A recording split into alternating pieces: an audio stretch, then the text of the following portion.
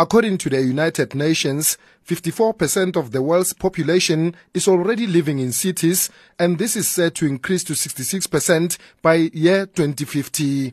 Already the city of Johannesburg is suffering under serious strain, with just under 10,000 people coming into the city each month. They need housing, electricity, water and access to transport. In its report, the South African Cities Network has found that South African cities have performed poorly when coming to spatial transformation. The network's Sithole Mbanga. We cannot maintain cities in the way in which they were designed.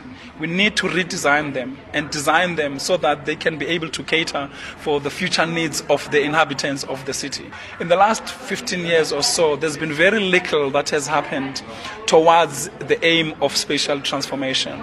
And part and parcel of the difficulty has been the fact that the more you transform, the more people come into the city.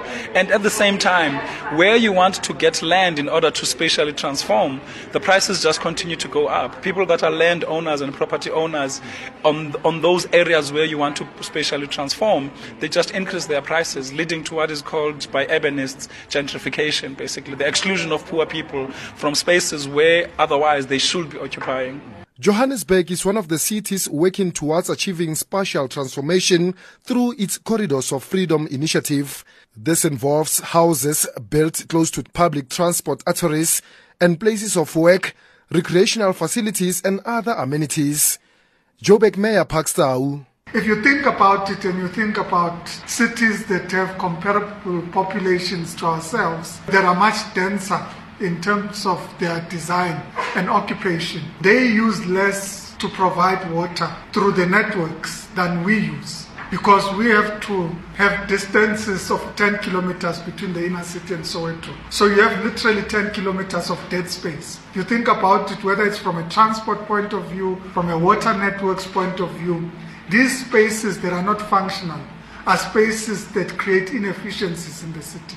So we should use these spaces to create an increased density so that you have more people utilizing the infrastructure and therefore gain the urban efficiencies. Cities play a critical role in driving a country's economy, but according to the South African Cities Network report, the majority of urban dwellers are still socially, spatially, culturally and economically excluded.